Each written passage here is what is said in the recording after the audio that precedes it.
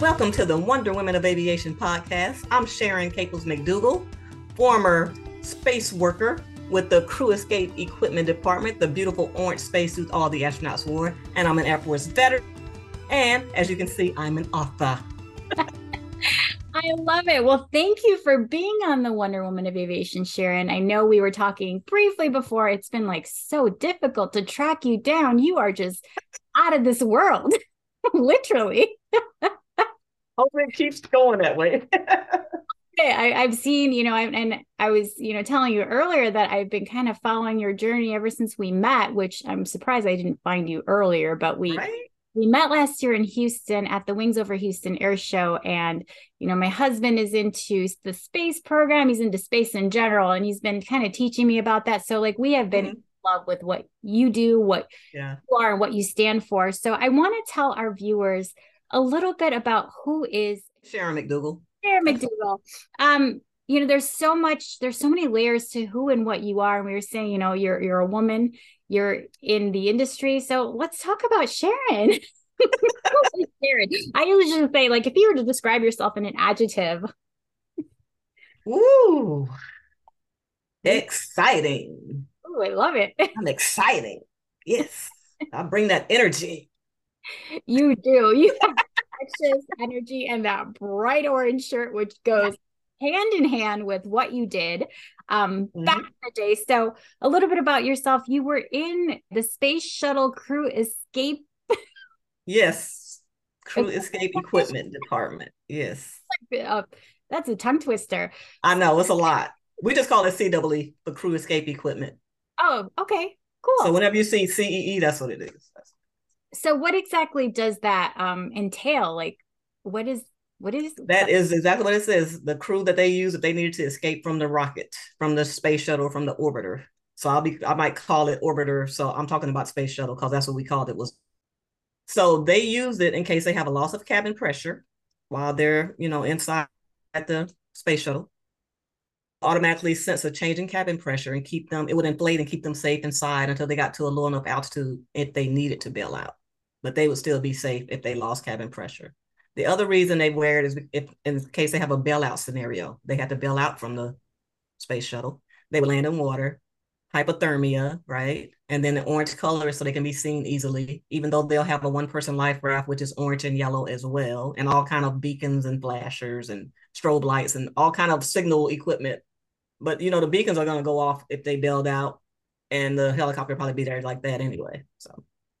But it's in case of an emergency. And my job actually started after the Challenger accident because they had stopped wearing pressure suits. Not that it will save a crew member if the rocket explodes. I know we saw with Columbia, but it's just another layer of safety in case they do come and have an emergency type situation. Which, it totally makes sense because, my husband's an airshow pilot. You're well aware of that. Yes. And that flight suit is a big component of that element. And your job in itself is like, you truly are, that extra safeguard for those that go into space, which is pretty amazing. And I was like getting prepped for this interview. I'm like, from the color to the different components in the actual suit. Yes. The pressurization. I'm just like, yes. And people look at it like it's a costume, but it's not. It's actually life-sustaining equipment. Right. Their lives can depend on this suit working properly. So we have to test, and retest over and over. And the astronauts don't have just their own suit. Right. They'll have that suit on one day, and the next day another astronaut may be wearing it. It's not just for that one astronaut. So that's why you have to be able to size it, adjust the arms, the legs, the waist, and things like that. They come in the regular sizes, small, medium, large, extra large. But then you have adjustments. Well, you said you read the book, but so it has adjustments in the arms and the waist and the legs. So some astronaut might have a little shorter arms or a little shorter legs. So we'd adjust it to fit that person as good as possible. And it's not made to form fit by no means. It looks kind of baggy when they have it on. It's not like the one I wear. I like the one my husband wears. It's not like that one. It's form fitting. Yeah. Which is amazing because I was just like I said, I was reading into it. I'm like, holy cow. And one thing I didn't know and I wanted to ask you personally is the hyperbaric chamber portion of it too. So yes, that's when I was in the Air Force. Okay. My Air Force specialty codes called AFSC. My job was to work with the hyperbaric and hyperbaric chambers. But by being stationed at Beale Air Force Base, where the SR-71 and U-2s were located, that was an extra duty to work with the pressure suits, the aerospace physiology side of it. Okay. So I went to school, tech school, after I got out of boot camp, and I went in right after I graduated high school. So no college degree or anything. I did all of this without a college degree. Just good old training and hard work. Right. And the chambers, we learned the chambers first. We didn't learn about the suits until we got to our base. And that's when you got on the job training. That's why I always tell people, nobody, anybody can be trained. If they're trainable and got a little sense, you can be trained to be a spacesuit technician. It's not like you're coming out the womb being a spacesuit technician. And where else are you going to get experience, right? Right, on the job. Besides the military or NASA. Yeah, I mean, it's a very unique, specific field that not exactly aware of. So I want to take it back, because you said you were in the Air Force. So yes, this is a field that, did you always want to be in the Air Force? Like, how did that come about? It's a great story. Glad you asked. So I come from a family. I was number 9 of 12 children. And I lost both my parents at a very young age. By the time I was in the 2nd grade, I had lost both my parents. So I had to live with my sister and her family. And, so things were different. I didn't have my mom to cuddle me. And I was like, I had to grow up overnight type of situation. So I made it to high school. And I was like, what am I going to do? I don't have money to go to college. I don't know what I'm going to do. And Sergeant Bud Rucker, my knight in shining armor, came and spoke to our senior class. I think it was around October, November, because I hadn't turned 18 yet. And he told us about the Air Force, and my eyes just got big. And he was like, oh, we'll pay for your schooling, and you can travel the world. You'll have a great job. It just made it sound like a fairy tale. I was like, I raised my hand in class that day, girl. I mean, in the auditorium, I was like, I want to sign up right now. He's like, you can't sign up right now. You got to wait. I was ready to leave. I'm from a small town. I love my hometown, Moss Point, Mississippi. But I knew there was more out there for me, and I need to go live life and see what's going on. I couldn't stay there my whole life. No, it wasn't enough opportunities there, Right. And so, well, my 18th birthday that February, I just had a birthday, February 23rd, I went down to the recruiting office and I enlisted into the Air Force. I took the test and, did all that and got a really good scores on the test, which is what afforded me to get such a great job, because they use that test to decide where they're going to place you. Okay. And so that's how it was never any moment where I was like, oh man, I can't wait to graduate so I can go in the Air Force. I've always wanted to do this. It was just the opportunity came along at the right time. Right. And I jumped on it. Had no idea what aerospace physiology was, mind you. When they said that's going to be your job, I was just like, I don't care. I'm ready to go. I'll learn whatever it is. Let's go. Whatever it is, whatever it entails. Yeah, I'm going. I'm in there. I'm all in. And that's what I love about you. You've been a go-getter. It doesn't seem like you let anything stand in your way, which is inspiration. No, ma'am. And that's something that I definitely want to educate our people that are listening. Like they find themselves kind of at a loss. There's different options out there. And one thing that I think you did, you don't have to be a pilot to get into the Air Force or into these careers. There's so many opportunities out there. Exactly. It's so many behind the scene jobs. I mean, mind you, our job was kind of upfront because we were always with the crew members, the pilots and the astronauts. We were always right there, but we were still hidden in plain sight. People still didn't pay attention to us. It's like all they saw was the astronaut. So nobody ever asked who was the other person in the picture, So that's okay, but that's okay. I mean, because we were doing our jobs. We weren't there to be trying to get any kind of spotlight or anything. We were doing our jobs. Getting the picture, that's great. And sometimes I would finagle my way in a picture. That's me. and you had some amazing pictures. I think one of the pictures that with Dr. Mae Jemison. Yes, girl. That was a highlight of the career. One of the highlights, because I had a lot of great times, but that definitely, and it was so wonderful because I decided to get out the Air Force after 2 terms. So I served 7 years. Okay. And when I got out, I struggled. I couldn't find a job because all I've done my whole adult life was be in the Air Force. Right. And you weren't truly an adult, because you're living on base for free. You're eating in the chow hall. You go to work. It's not that far. Only thing I was paying for is my car. That's the only thing I was paying for. Right. We had cable and everything. And, so you hadn't really been an adult. And you don't realize that until you leave and go live in the real world. Yeah. We've done some. You got all these bills. And so I couldn't find a job. Nobody would hire me. And I thought, I am awesome. I worked with the SR-71 pilots. They're gonna be lined up to hire me. They wouldn't even hire you full time because they didn't want to give you benefits. So I had 3 part-time jobs at the age of 26. I worked in a department store. I think it was called Wine Stocks, putting price tags on clothes, like in the basement somewhere. So it felt like child slave labor compared to the I answers. did that. Yeah, but they'll give you like 4 to 6 hours. They wouldn't give you 8 hours. They didn't want to hire you full time. Then I would work Office Depot stocking shelves for about 4 hours, and then at night I would clean an office building. Oh, And I didn't have my own place, so I had to sleep on my friend's Lisa's. I had to sleep on her futon. Thank goodness she lived in the area, so she allowed me to stay with her.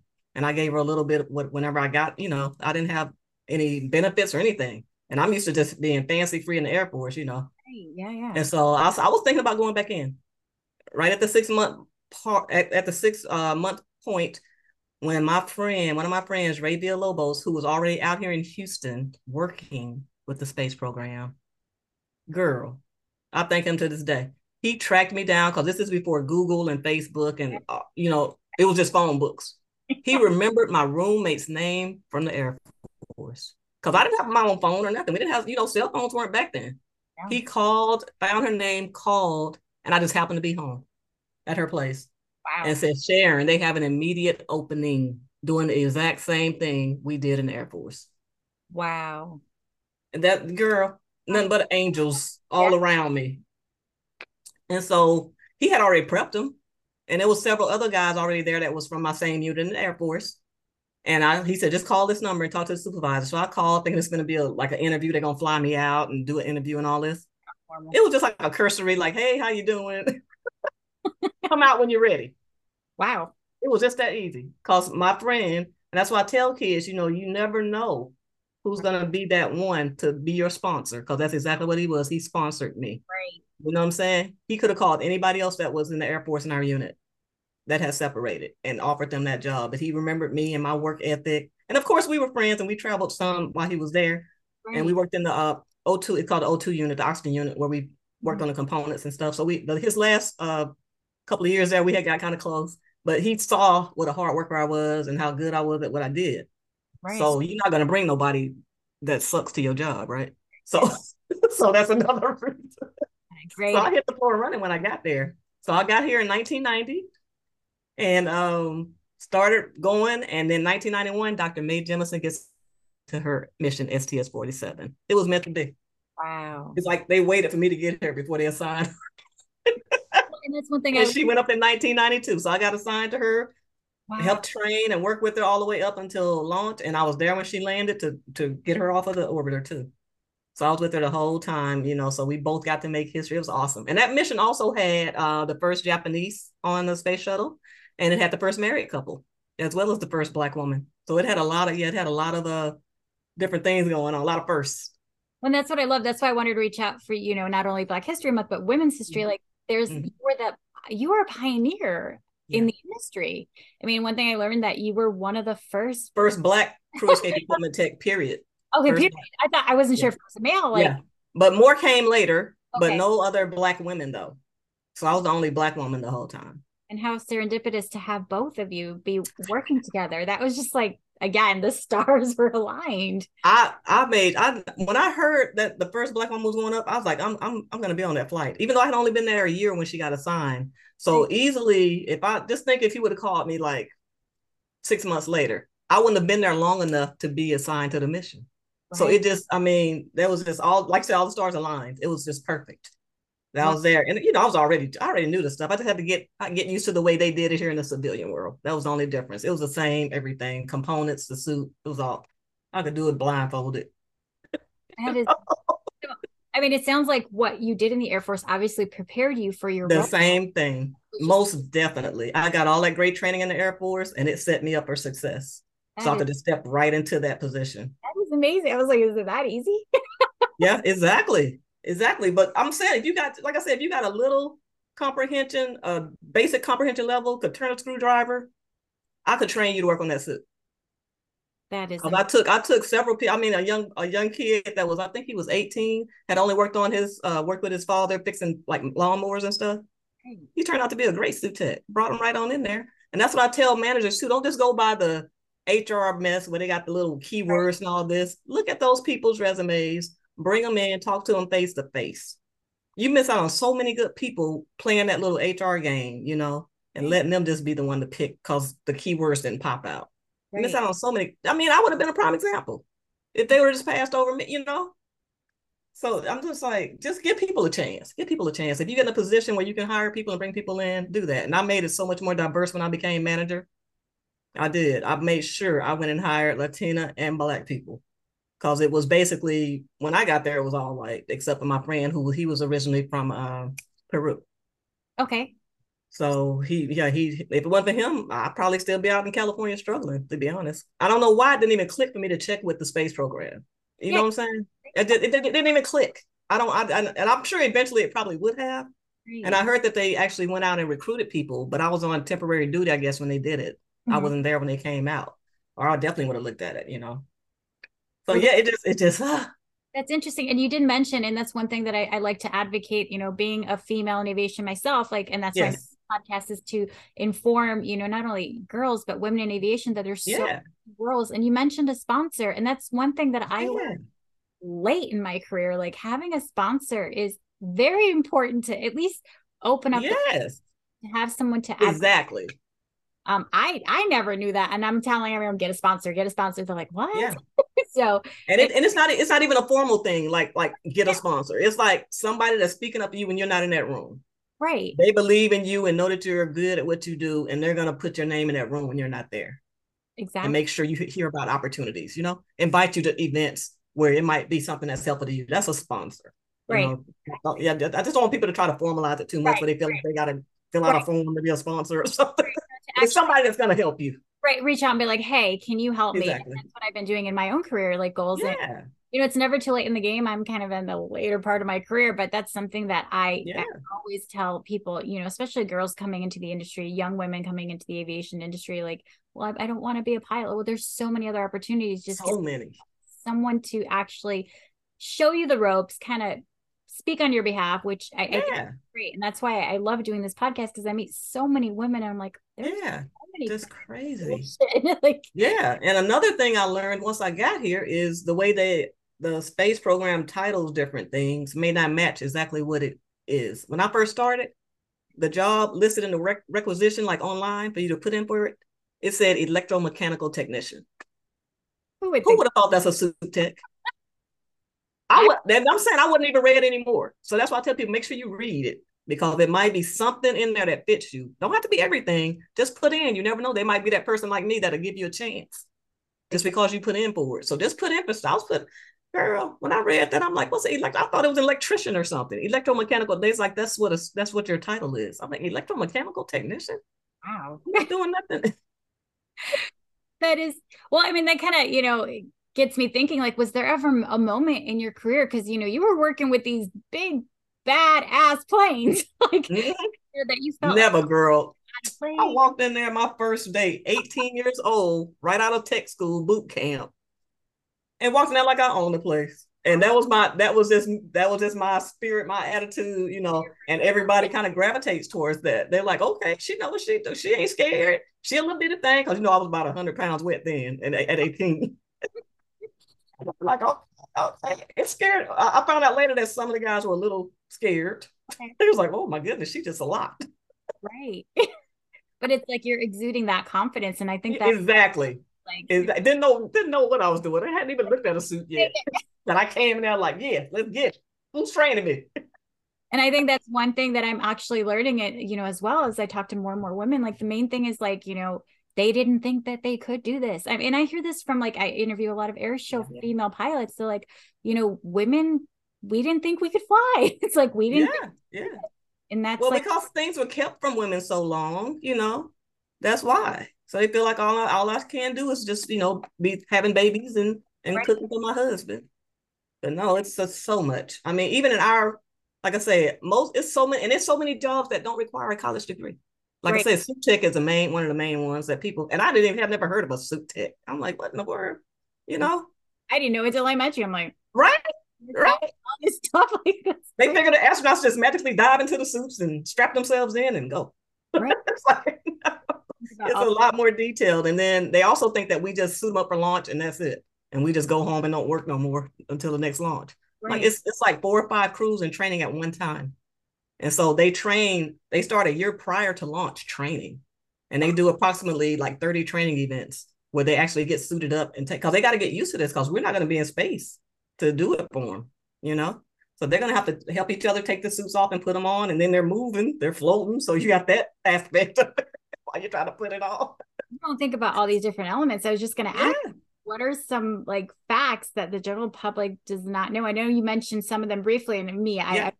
I know the Yeah. facts, but Yeah. like, what are some facts about the suit that you can share about that, would kind of blow our mind? Like, oh, I didn't think of that. Okay. They have a breathing regulator, which is inside the suit back in the neck area. And then once you put the helmet on, it goes up through the neck ring, and then the oxygen comes right down. It's called a spray bar right across the top of the inside of the helmet. It's black, so you can't really see. It has a bunch of little holes in it, so the oxygen only comes down right in your face because that's the only place you breathe. People thinking, oh, oxygen going all through their body. It's like, no, they're right here. Right. They have a neck seal, right? So that's sealed off because it's the side of their neck and it's kind of stretchy. I forgot the material, God dog it, but it's kind of like rubbery, and Okay. it's sealed to their neck. Exhalation valve, so when they exhale, it goes down into the suit. So you don't have carbon monoxide. So now they just got oxygen right up in here. And they also have emergency oxygen bottles. Okay, on the suit, only thing you guys usually see them in is the suit and the boots, Right. and they're waving, getting in the van, right? Helmet. So yeah, so the helmet is already bagged up and carried out. It's gonna be on the Astro van, that silver van. Huh. It's gonna ride out with them. Their harness assembly and parachute is already out at the orbiter. The harness is lying in the white room, which is the room right before they get inside the orbiter. They stop there, they put on their harness assembly. The harness assembly houses the emergency oxygen bottles, and it has a green apple to pull if you need that if they got in a bailout situation. And it's about 10 minutes of oxygen. It has 16 emergency drinking water packs strapped onto the back of the harness. And they're like little Capri Sun packs. They're little, but it's 16 of them and they're flat. So. And then you have the life preserver unit, which goes around their body. So if they did bail out and hit the water, they would automatically inflate to keep their head up out the water. So think of water wings, it inflates all around them. And so they would do that. And then they have the parachutes lying in the seat when they get into the orbiter. So they would lie down and they're lying on their backs for about 3 hours before they launch, which is why they wear the diaper. Yeah. Because once they get strapped in, it's no getting up running to the restroom. You got your diaper for that. So that's something people probably don't think about, that, oh, they wear diapers. That's why they wear it, because they're in the suit so long before they actually launch. Right. I mean, these are all things that I'm like, and I think you mentioned, you're like, whatever they do, they take it up there with them. Exactly. They're gonna take it right with them, and I'm not gonna be there to clean it for you. So you're gonna wear that stinky suit coming back home. Wow. I was like, these are fun facts. Like, Yeah. what does it take to suit someone up? Like, About 5 minutes. It doesn't take long to put the suit on them. oh, Yeah. So it's like leg, arm, pop your head through, stand up, zip. okay, Let's get the helmet and gloves on, and let me test you before you leave here. And okay, then when they get strapped in, they get tested again to make sure the suit still pressurizes, make sure they didn't bump into anything or a nail or anything sticking out somewhere. So they get tested again, and we do have spare equipment. So okay. if something did happen, we have that just in case. It Mm-hmm. need a technician because it weighs so much, correct? The Like, suit by itself really doesn't weigh a lot. It's probably about 30 pounds. It's the harness and when you add the harness and the parachute. The parachute is really a lot of the weight. oh So it yeah, ends up being about 90 pounds, but they're not walking around and all that stuff. with the parachute, yeah. Well, Yeah, yeah, yeah. my husband has one for when he does aerobatics too, and I was like, I Yeah. can hold this. I'm like, I can't hold this. This is Yeah. Then parachute's it has the one person life right at the bottom of the parachute. So that adds even more, a little extra weight. wow. These are Yeah. all interesting facts, Yeah. which And they wear special underwear on top of them, under the suit. They oh, put the diaper on first, then they put on their special underwear, and it's long johns, really? had like Patagonia long johns, but it has this real thin tubing sewn all throughout the underwear, the pants and the bottoms. Okay. So this extra super duper duper duper cold water runs through this, so it's right against their skin, because they don't have regular AC like we have in our house, Okay. while they're in the orbiter. So that's how they keep cool. And it gets really cold, so a lot of them only wear the top. They don't even wear the bottoms. The top and bottoms can hook together for people that are really hot, but Right. they do have adjustments where they can make it not so cold. They can turn it off they can regulate it. No more. Yeah, yeah. You don't even think of the external component, like the heat, like yeah. And you know, you're in Florida, lying on your back for 3 hours inside the rocket, girl. weight loss. Yeah. Using the diaper, the cooling, and everything else. It sounds very glamorous. yeah. And we actually had a lot of people, well, man, some of the men had a little mental thing with the diaper. You know, it's like, man, and nobody's gonna see it. You're in a bulky suit, first of all. Right. But just you've been trained your whole life not to go on yourself, you know. Right. So it's kind of hard. So I had some of the guys take the diaper home. I tell them to take it home, put it on, and lie in the bathtub to simulate like you're lying in the rocket, and just push. Try to use it. Try to get used to it, you know. And folks with larger bladders, they can put an insert in, kind of like a maxi pad type situation. If they had, you know, somebody that has a larger bladder. Some people I had to tape around the top of the diaper for them because remember they're lying on their back. So if they use it, it could probably come up and come out. So little things like that, you know. These are things you do not think about. Like, yeah. I done braided many women's hair for them, you know, to kind of tuck it away inside. So when they put their communications cap on, called a Snoopy cap, and then put the helmet on, you don't want it getting caught, you know, want your hair getting caught up in all that. Now, when they get in space and take all this stuff off, you know, it takes only 8 minutes, approximately 8 minutes to get to space. Okay. They take all that equipment off and pack it up until it's time for them to come back home. And they put on their shorts, t-shirts, hair flying around. Crazy. These are, I'm fascinated. Like lately, I've just been enamored with space and just the different components, different stories. And that's what I love. The storytelling of what goes on in just the whole space program, which I'm looking at your book. Speaking of storytelling, you have a children's book, which I absolutely love. It's so cute. It's I love it. Launch with Shay. Yeah, see? I love it. And the one thing that I absolutely loved is, you know, you have a shtick that you also do. You have your, you know, your helmet that you have the kids wear. Can you talk a little bit more about Suit Up for Launch with Shay? Of course. Well, I always wanted to write a children's book, but while I was working there, I started thinking it might be too much red tape involved, or, you know, they might tell me I can't say this or say that, you know, and so I just kind of put it off to the side. And then, of course, life, and you forget about it. And then it came back around again, and then COVID hit, right? Oh. And I had just gone to Detroit and met this amazing young lady named Natasha Lee. And she asked me, and her company's called Make Your Dreams Come True. She's like, Sharon, what's some of your dreams? And I said, well, to write a children's book and also to write my own biography too. And I forgot what the other thing was I told her. I can always forget the other thing because the book was the big thing for me. But she asked me something else. I just can't remember. Anyway, she connected me with an author who already written 14 children's books to kind of mentor me along the way. So anytime I had questions, I could call. Her name is Annette. 14 books, girl. 14. And she has a little bear. I can't think of his name. I think it's Kobe. It's a little bear thing that you can record. You're like a grandma can record reading a book and send it to the kid. And this little blanket bear, koala bear, now you can hear their voice, you know. So it's so cute. Or even like you could have a parent that might be, you know, in prison or something.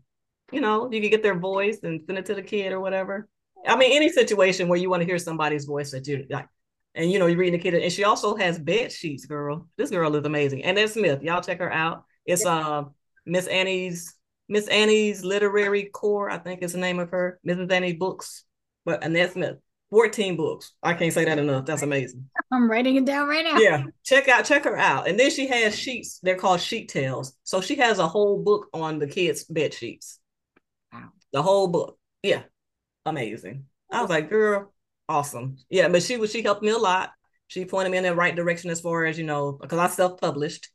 Yeah. And so if y'all want the book, go to my website. You know, don't go to Amazon because I don't know if anybody knows that's not in the author world, but when you order through Amazon, the author only gets little pennies off of the book. Yeah. So if you order from my website, which is my name, SharonCaplesMcDougal.com, then I can autograph it as well. So you just put the information who you want me to sign it to and stuff. But yeah, I always wanted to write a book. And then I loved my job so much, girl. I loved my job. I still do. Like I still work there.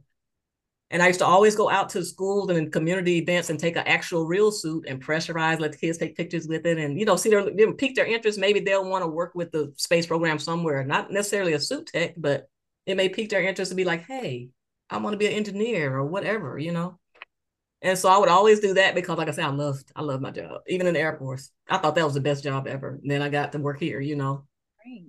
And so I said, you know what? I want to leave my legacy, and I think a children's book. And I always read to children. I always did volunteer work, and I would dress up in costume. I would actually have my costume first, and then pick a book that go with my costume. I love that idea. I love dressing up in costume and the little kids' faces. Girl, I get all on the floor with them and just have a good time and try to have an activity or something too, you know, to connect with the book. So, and that's another thing. I'm like, I'm reading everybody else's book. I need to go ahead and write my book. And like I said, COVID made all of us sit down. A lot of us wrote books during COVID. Oh yeah, I did. Yeah. So it only took an hour because it's what I did for almost 30 years, you know? But you I know, just put it in a mother-daughter conversation. And the thing that took the longest was trying to get it illustrated. right. So anybody that's writing a book, if you can illustrate yourself or know somebody that's right there that you can trust, it's hard getting illustrators. Oh, She was my third one, Christy Pimenta.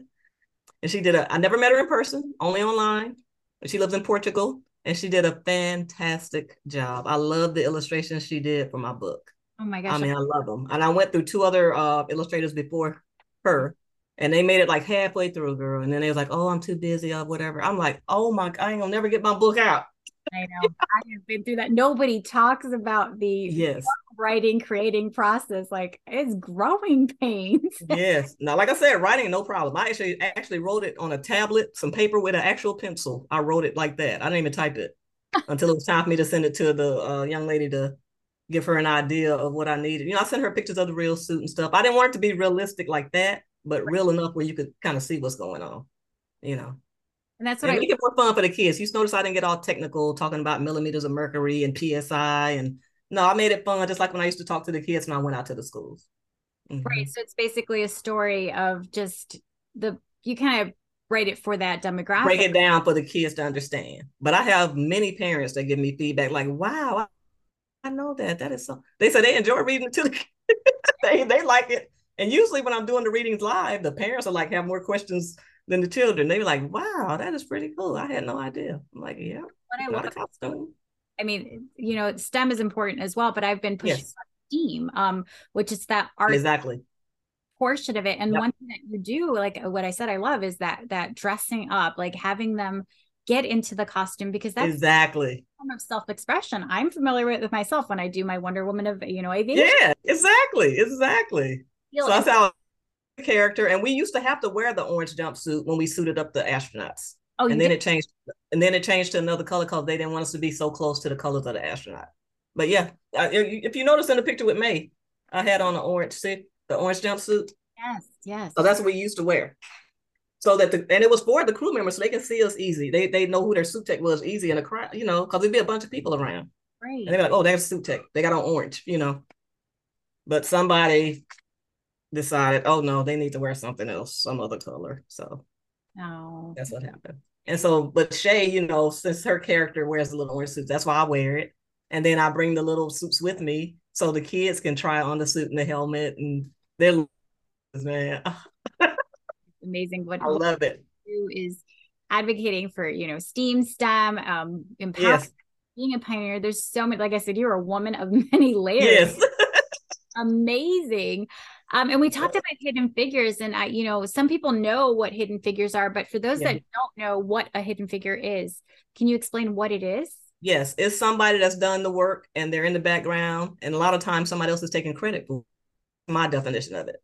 And I'm glad you mentioned Hidden Figures because when the movie came out in 2017, I had never heard of those women. And I had been working out there for 22 years. Wow. Not a PowerPoint, not a plaque on the wall, nothing.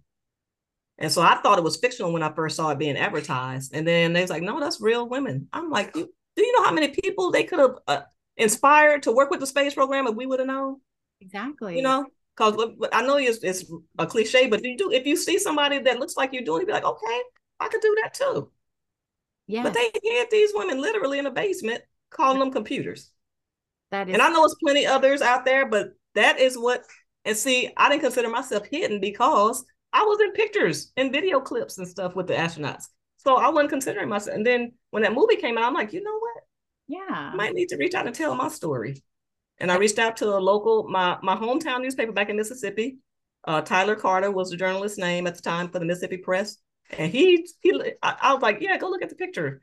And he Googled it and he looked at the picture. He's like, oh, that's you. Oh my God. In the picture with the. You do have an amazing story to tell. Like, that's you. Wrote the story. It just happened to be, social media is here now and it just grew legs. But that's what inspired me to tell my story. I would still been sitting here thinking everybody know what I did because I'm in pictures. Right. No. Nobody knew. We live here in Space City, so we're thinking, it's no big deal because that's what we do. No, there's people outside of Space City that really. Yeah, but you're just thinking everybody knows. I'm in pictures. Look, I'm in pictures everywhere. Right.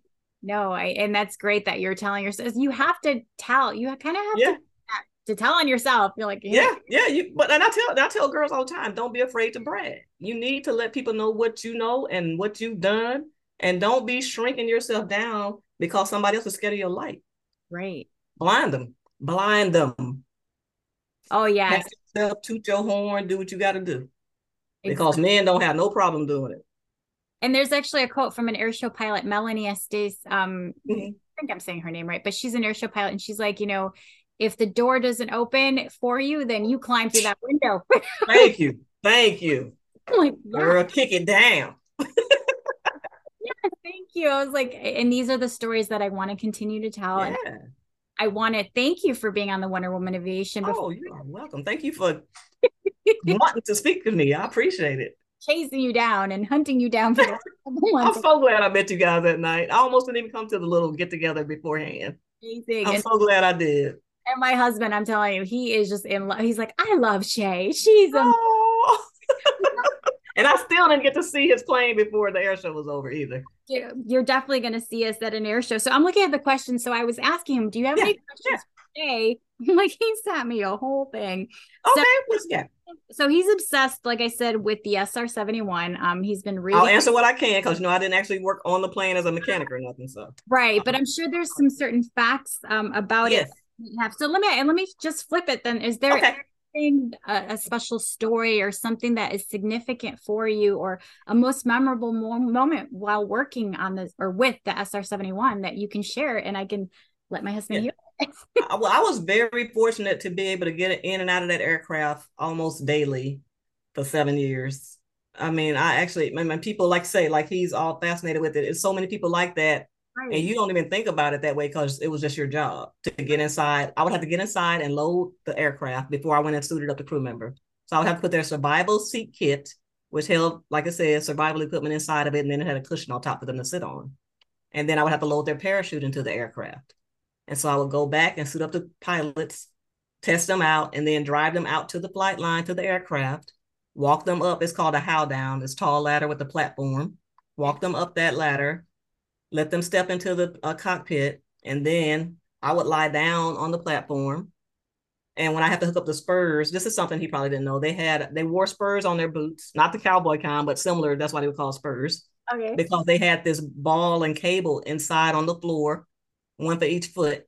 Mm-hmm. And you would have to hook those spurs up to that ball and cable. And that was in case they had to bail out, it'll automatically retract their legs back so they don't chop their legs off when they eject out the back. You'd be flailing and stuff. Yeah. So it would lock their legs back, pull their legs back for them. So when they ejected, it didn't get chopped off. Their legs didn't get chopped off. That is interesting. Yeah, we've been watching documentaries. I'm like, that is a fast airplane. Yes. Yes, with Mach 3, girl. What did it do? Coast to coast, I think like an hour and a half or something. Yeah, that's what I was just like, it's crazy. I'm like, and then all of the leaking, it would take off. The KC-135 tanker is what refueled it. It would take off hours before the SR-71. Hours, because when the SR took off, it was like right there. So they had to take off hours to get ahead of it because they would have to once it took off. And I actually got to lie down in the back of the 135 with the guy while he was operating the arm to hook into the SR-71, the top of it, like a little blowhole at the top, hook into it you know how precise you got to be to do that while both aircraft are flying? Right. And he's dropping that long pole down in there and refueling the aircraft. Seen some videos. But SR don't even be able to slow down enough to do it too, Right. Crazy. That is. The SR pilot in the tent while we were there. Yes. Terry Pappas. Yeah, so he did buy Terry Paps's book. He received it not too long ago. He's like, I'm taking my book with me. So it's like he is just enamored. He's always like, that's it's an easy read too. I read it real quick. Yeah. It's easy. Mm-hmm. Again, stories that if I had not have gone into the Legends and Heroes tents, I would have met. I was so happy when y'all walked in. Like, these are people that we need to like. I mean, right? Needs to know. And they gave me such great feedback. They were so nice. Because Terry even said, "Oh, you brought so much joy to the tent." Because something for kids and not just a bunch of old guys sitting around signing their book. About the orange suit. yep. And here I am. Hey, and I could thank I forgot her name, but it's United right here. Hold on. I can tell you who they. I got remember the little poster? I got it laying right here. Yeah, Okay, it is. This was texting. Lila Holly and Ashley Booker Knight is Ashley is the one that actually invited me to be a part of it. But I was at the table with both of those ladies. Yes, I remember seeing their setup, and it was amazing what they were doing too. So I had a ball, and that's right up my alley. I love, like I said, even the grown-ups. Yeah, like, oh, let me put the helmet on. Yeah, we did. I'm going to post that picture on because I have video and audio. So I'm going to put the picture of my husband Patrick with the helmet, and then that was I had such a great time, and for it to be 2 days also, so I really had fun. Yeah, hopefully we'll see you again this year at Houston. I hope so too. Hopefully they invite me back. If not, I'm going to have to find my way to get in there on my own. Yeah, exactly. So if people want to book you for, you do a lot of events, is that something that, can they? Yes, go to my website, SharonCaplesMcDougal.com. It's on the title of it's the top of my book. And you can book me for a regular speaking engagement, like, for grown-ups, not reading my book, or you can book me to come and read my book to somebody, to some kids or Girl Scout troop or whatever. So you can book me either way, or to do both. I've had somebody book me I did my speaking, keynote, and then I went over in the corner with the kids and I read my book to them and had my little table set up and stuff. So, but of course the kids one's more fun. But I actually just did a speaking engagement in November for Veterans Day. So that's another way I get booked for veterans events. So I got the veteran thing, the space thing, the Black woman thing. Everything. I can get booked for all kind of stuff. I know year round, which is amazing. Yes, I cover a lot of check off a lot of boxes. I love it. Well, I have a fun question before I let you go. Yes. Another question, but this is a fun question. So space. If you were picked special program to go into space and you had maybe a day, 24 hours to pack, what would you bring with you into space? Chapstick and eyeliner.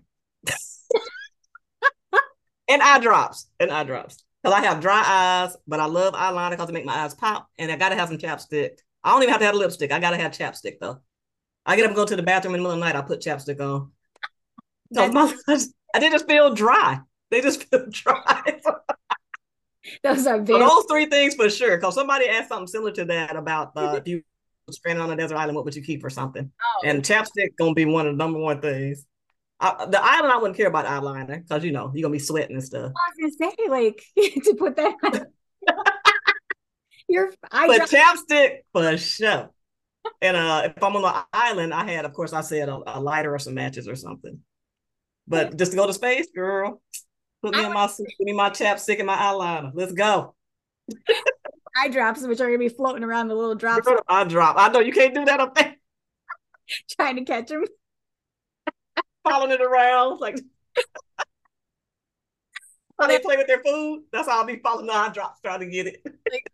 It'd be a game. That'd be yes. But I would definitely go if I had the opportunity to. People say, "Would you go?" I was like, "Shoot, yeah, I go." So Bezos and Galactic Version dude, whoever, former suit tech want to go. Pick her. She's the next woman that needs to go to space. Yeah, I've done my time. I need to be able to go to space. I would love to in a minute. I would too, but I don't know. Shoot, for real. Yeah, now any of Patrick's questions? Yeah. Are there anything pertaining to the suited part, or it was very specific to? Let's see. I know he's just the plane itself. To the SR-71, and these are like, why was it called the Habu? Why did they call that's a Japan thing? Habu. It's the snake, the black snake, like the cobra kind of. Oh. Habu. Yeah, and then they had Skunk Works, and then they had Blackbird. So it had several names. Oh, it had several names. Oh, I did not Mm-hmm. know that. Okay. Skunk Works, I think, is from the company that actually made it. Skunk Works. I want to say, I think that's the company that actually made it. Okay. Called it, had the nickname of Skunk Works. That is But I saw some that had the little skunk painted on the tail of the SR-71. You know how they had two little things sticking up in the back? I saw skunks painted on them before. okay. And I know he's probably going to kill me if I don't ask the space question. So I'm trying to think. I know he's in love with like the whole concept. So is there any, I guess, story like with NASA that's like you can share that is the most intriguing? I mean, you've probably been in a lot of situations. Well, I don't know if people realize that when they go to space, they actually grow a couple of inches because there's no gravity, so they stretch out. But as soon as they get back down to gravity, back to normal. And one thing I did learn, we were hanging out with a gal who works at NASA now, and she was like, when they come back, actually they have to be in a specific area because their bones and everything is so like. Yeah, they gotta get they need muscle mass and all that has to get back to normal. There's actually a flight doc on board with us while I forgot the name of the vehicle, but it elevates up kind of like an accordion and goes up where it can get to the door of the shuttle when they land. And Yeah. we're waiting on that vehicle for them. Sometimes you have to put them in a wheelchair to roll them over to the chair to unsuit them. Sometimes they drape over your shoulders because they're weak. I mean, they've been in space for almost 2 weeks. Right. And their body's adjusting to coming back down to gravity and stuff and not being able. I mean, they exercise and stuff, but it's still not the same as when you're in gravity exercising, you know? Right. And you have to exercise. So some people come off really sick, throwing up and blue around the gills and green around the gills. And then some people walk off like it was nothing, like Mae Jemison. She walked off like she hadn't even been to space, girl. So that's a story. There you go. Mae Jemison. Yeah, didn't affect her at all. She walked off that. I'm like, first I was like, where is she? She's one of the because I'm waiting for her. Right. And she walked right off. Hey, you know, like, hey, just every day. I do this all the time. That's what I do. Right. Wasn't sick at all. Didn't throw up, nothing. Worked it. And you got the other guy over there looking all pitiful. The woman, our species is a little superior. Just oh, I know something he may not know, that the liquid cooling garment that I told you about that they wear under their suit with the little tubes in the cold water. They got that idea from race car drivers because the race car drivers wear it because it gets so hot in their cockpit going 200 and something miles an hour, you know. So yeah. That material, because you know one thing that Patrick is, you know, he when he's in there and we're performing, he's hot. Summer, it is hot, and I've been I can imagine light suits that have that dry fit component. Mm-hmm. Something I need to look into. Yeah. And then in the SR-71 when they flew, they didn't wear diapers, even though that's the same suit. Oh, and that's the other thing. The astronauts, the NASA got the suit from the Air Force. It wasn't, people tend to think it's the other way around because that's NASA. And like, no, the Air Force had the suits first. You can look at some of the older pictures, you'll see kind of a goldish colored suit instead of orange. Right. That was the original pressure suit from the Air Force. That's what the astronauts were wearing at first. And then they went to blue and then they went to orange. Wow. I don't know what genius thought of blue. You laying in the water, just blending right in. Orange. So that, and then the way the SR-71, they couldn't, of course, in the U2, they didn't wear a diaper, but they had a urinary collection device, which was like a huge condom. So they'd come walking out the dressing room with their long johns on, this big thing flopping in. Fun fact. And so the guys, the way you fit it, they have to fit it is they have to cut it to where it fit the size of them. Right. So, you know, they come out joking, talking about, y'all had to cut it all the way down to the base because, you know, it's like, whatever. Okay. I love it. I love these impromptu. Oh, yeah, they walk out and it's just bouncing when they come out. It's just, no, these are the pilots. These are the pilots. Oh, the astronauts wear a diaper. Oh, okay. Yeah. Well, there you go. So these guys, yeah.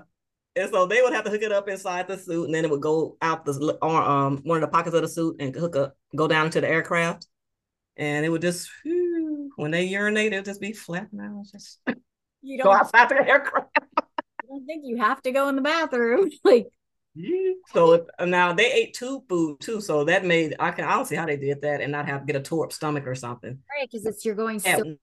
Pilot have a yeah in the U2 and the SR, and the U2's flying for like 8-9 hours, girl. So they really SR fly about 2.5 hours and come right back.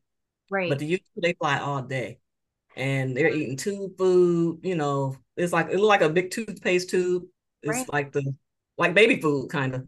But that's what they eat. They had a little hole in their helmet where they can stick this straw that's hooked onto the tube food in there and go right to their mouth. And that's the same way with their like Gatorade. They drank a lot of Gatorade. Okay. To stay hydrated, of course. And then so it's same thing. It was a bottle and it had a long tube that you stick right through the little hole in the helmet. And that's how they drank and ate while they were flying for that long time. That is crazy. You know, one thing people do ask Patrick too is like, what do you eat? Because he does a lot of flying in his pits, and it's like you can't really pack anything. And it's like small snacks. Sometimes bananas. So it's interesting to hear like the different, like, I guess, menu items at certain points. The tube food. One of the favorites, of course, applesauce, because applesauce is gonna taste like applesauce regardless. Right. And then with the astronauts, of course, they pick out like meals. They come in like a month ahead of time or so, and they pick out food for the whole 2 weeks they're going to be gone.